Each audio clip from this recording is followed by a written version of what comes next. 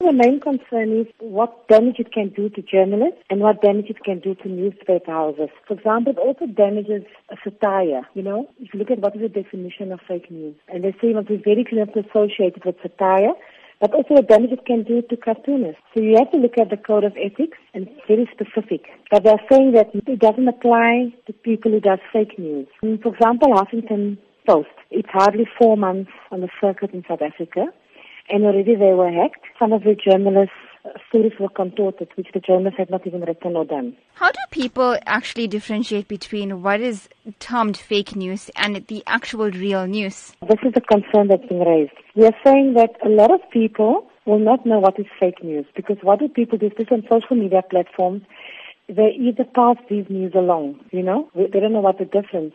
But now the responsibility is becoming bigger and more difficult for journalists. Journalists have to make sure that they check their sources at all times. But at the same time, too, journalists have to ensure that media houses respond as fast as possible. For example, if Twitter gets hacked, or if their web page gets hacked, or if their email addresses get hacked, they need to respond so quick to minimize the damage, because it can contribute to them losing readership or viewership.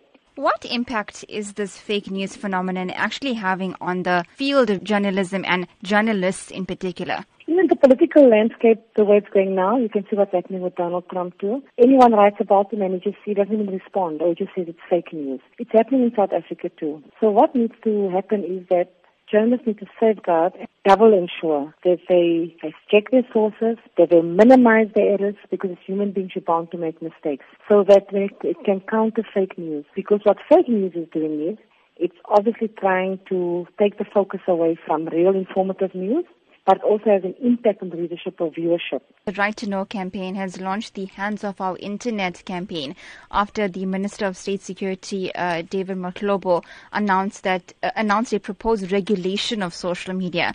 What impact do you think this regulation will possibly have on the dissemination of fake news? I fully support them. I don't think that our minister should be allowed to regulate the media. I'll give you a simple example. Remember when SABC took the decision not to show the violence that was taking place? I think it's important for citizens to see what is happening, but they need to decide for themselves.